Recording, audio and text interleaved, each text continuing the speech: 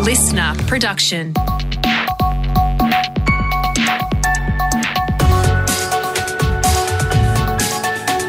Australia Today's Morning Agenda with Natasha Belling.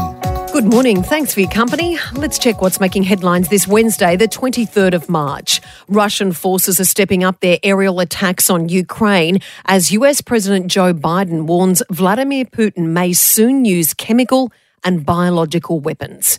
There are now reports Russian forces have kidnapped more than 2,000 Ukrainian children as fighting escalates across the country. While millions of Ukrainians have fled, some are staying to fight. It's just what I need to do now as a Ukrainian woman. You make the borscht, you do the washing, and now you learn to shoot. That translation thanks to ABC. Russia has reportedly used 2 super powerful bombs in Mariupol, with almost 90% of the key port city now destroyed. The Human Rights Watch has described the city as a freezing hellscape, riddled with dead bodies and destroyed buildings, with hundreds of thousands of residents still trapped. Here's Ukraine President Volodymyr Zelensky speaking to the Italian Parliament. There are thousands of injured people, tens of thousands of destroyed families, and hundreds of thousands of lives ultimately destroyed and abandoned houses. All of this has been started by one single person, and this is all happening in 2022. That translation thanks to the BBC. Back home now, and there's major concern Australia is at risk of serious cyber attacks as the war in Ukraine escalates.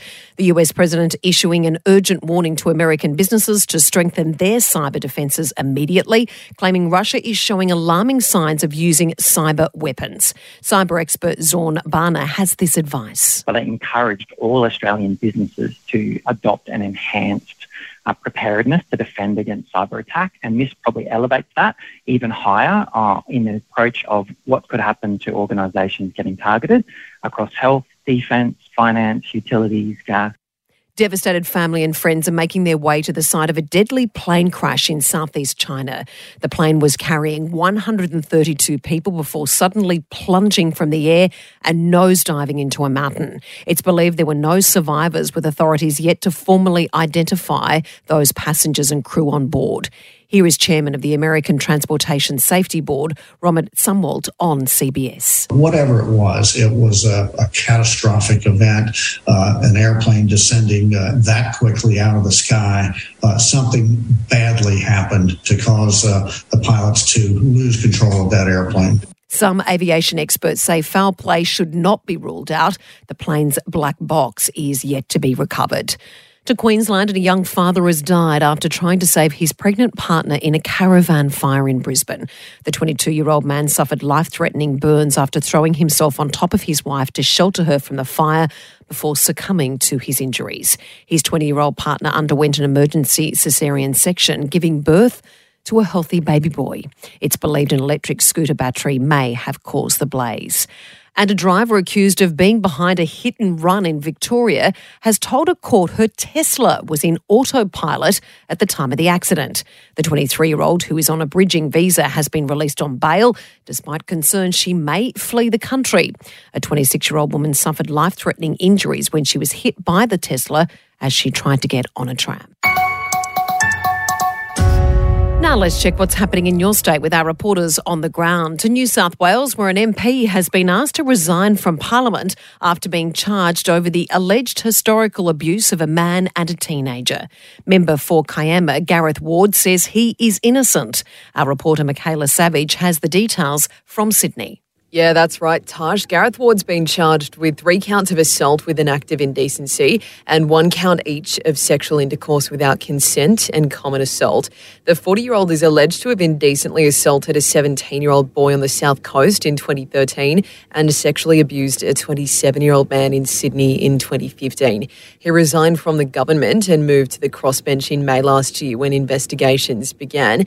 Premier Dominic Perrottet has released a statement saying Mr Ward has now been asked to resign from Parliament immediately. If he doesn't, the government will move a motion to remove him. Opposition leader Chris Minns confirming Labor would support it. The New South Wales opposition will support a motion of expulsion if, in the end, it's moved by the New South Wales Premier.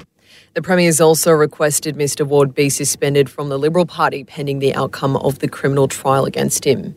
And to WA, and sweeping changes to the state's gun laws are in the works, with the government keen to rewrite the Firearms Act.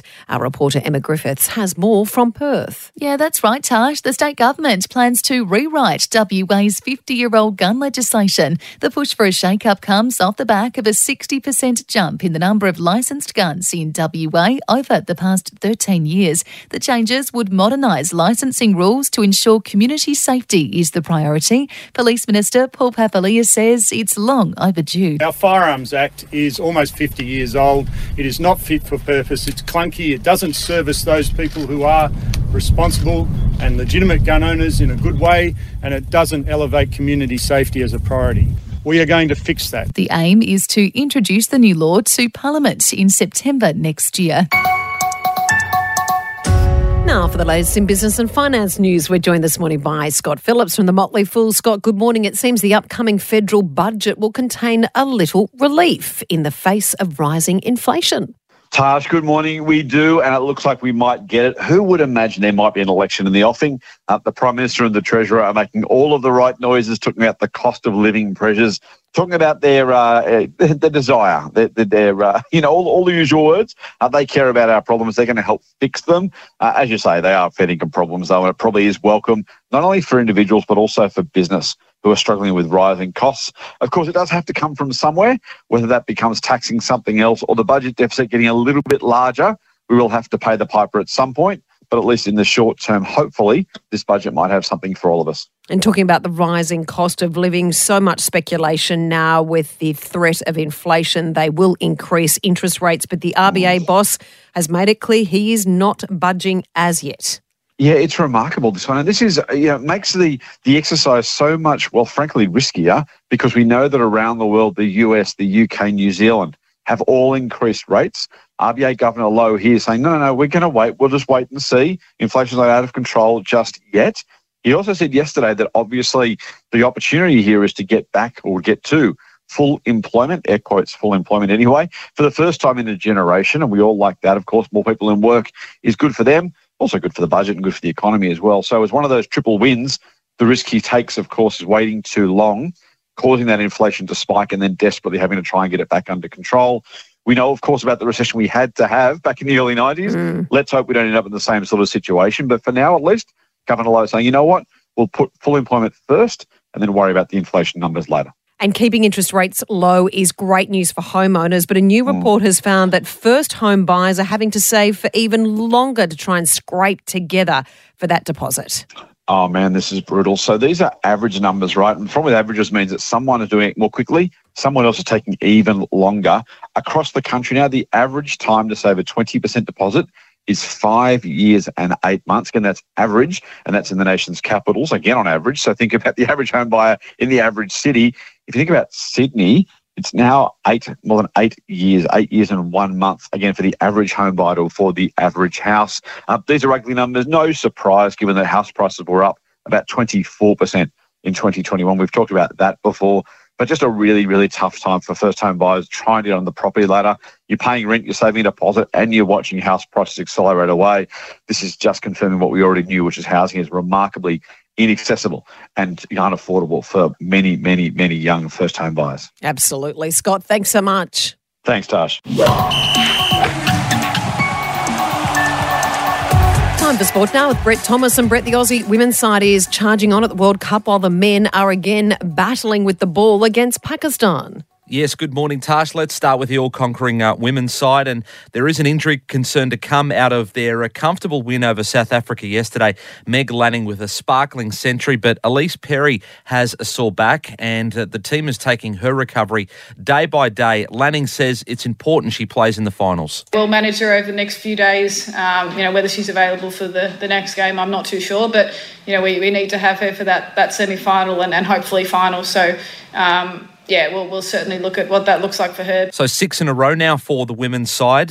They've got Bangladesh tomorrow, final group game, and then the semi-finals. Now, the series deciding third test hangs in the balance in Pakistan. The home side reaching 1 for 90 at stumps on day 2, 301 behind the Aussies. All-rounder Cameron Green posted 79 with the bat, and he admits he started thinking ahead to a breakthrough century. Yeah, unfortunately, I keep having thoughts go through my head when I'm out in the middle. Yeah, it's starting to get a bit of an issue now because it keeps popping in. So I've got to keep working on that. Feeling comfortable when you get close to it. And hopefully it comes one day. And another long day in the field coming up tonight, I think, for Australia, Tash. Yeah, absolutely, Brett. And a controversial decision at the AFL tribunal last night. Yeah, a bit of a head scratcher. This one, we've only got through one round. Now we know the AFL's trying to protect the head. Last night, Willie Rioli was up, challenging a one-match ban for a bump on Matt Rowell. His feet left the ground as he jumped into Rowell, but they agreed that it wasn't rough conduct. Now, Bomber star Zach Merritt told Fox Footy it shocked him. The priority should always be to protect the guy going for the footy, and I think that's a pretty dangerous action. And I think my understanding at the moment would be that would be a week, but a big call, and I'm sure that will set a precedent moving forward. Then Lions veteran Mitch Robinson was up. He was also challenging a one-match ban for a bump. That was upheld, so he won't play the Bombers this weekend. Crows skipper Rory Sloane had a one-game ban for eye gouging, downgraded to a $2,000 fine last night. And Brett, the Panthers have named Nathan Cleary to return against the Knights, but will he play? Yeah, that's the big question. They'll give him every chance. In fact, it's his call right up until Friday. They face Newcastle on Saturday. Now, the Knights have got some big guns back in Kalen Ponga and Daniel Saifidi. In other team news, the Storm have named Harry Grant. He won't face the Eels, though, due to COVID, while Dragons prop Aaron Woods revealed that Andrew McCulloch will sit out tomorrow night's clash with Cronulla. We've lost our hooker, Andrew McCulloch, with a dislocated elbow, but I think it's only going to be a couple of weeks, so that's probably good news for Dragons supporters. And we've got a really good utility in Moses Mbye to fill the role. And for boxing fans, it's turf war tonight. We've got Barry Hall against Sonny Bill Williams, two heavyweights and two footy legends are going head-to-head in the boxing ring. Certainly will be a big fight. Brett, thanks so much. Thank you, Tash. And the UK's most premature twins have finally headed home from hospital 140 days after they were given little chance of survival. Harley and Harry Crane were born at just 22 weeks and 5 days and have now defied the many medical odds. 39-year-old mum Jade has spent the last 5 months in hospital by her son's side, and this week the miracle pair headed home and are said to be doing incredibly well.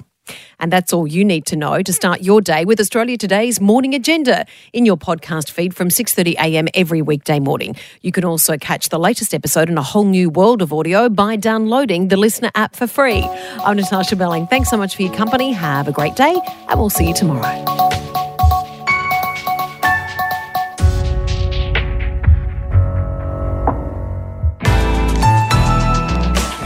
Listener.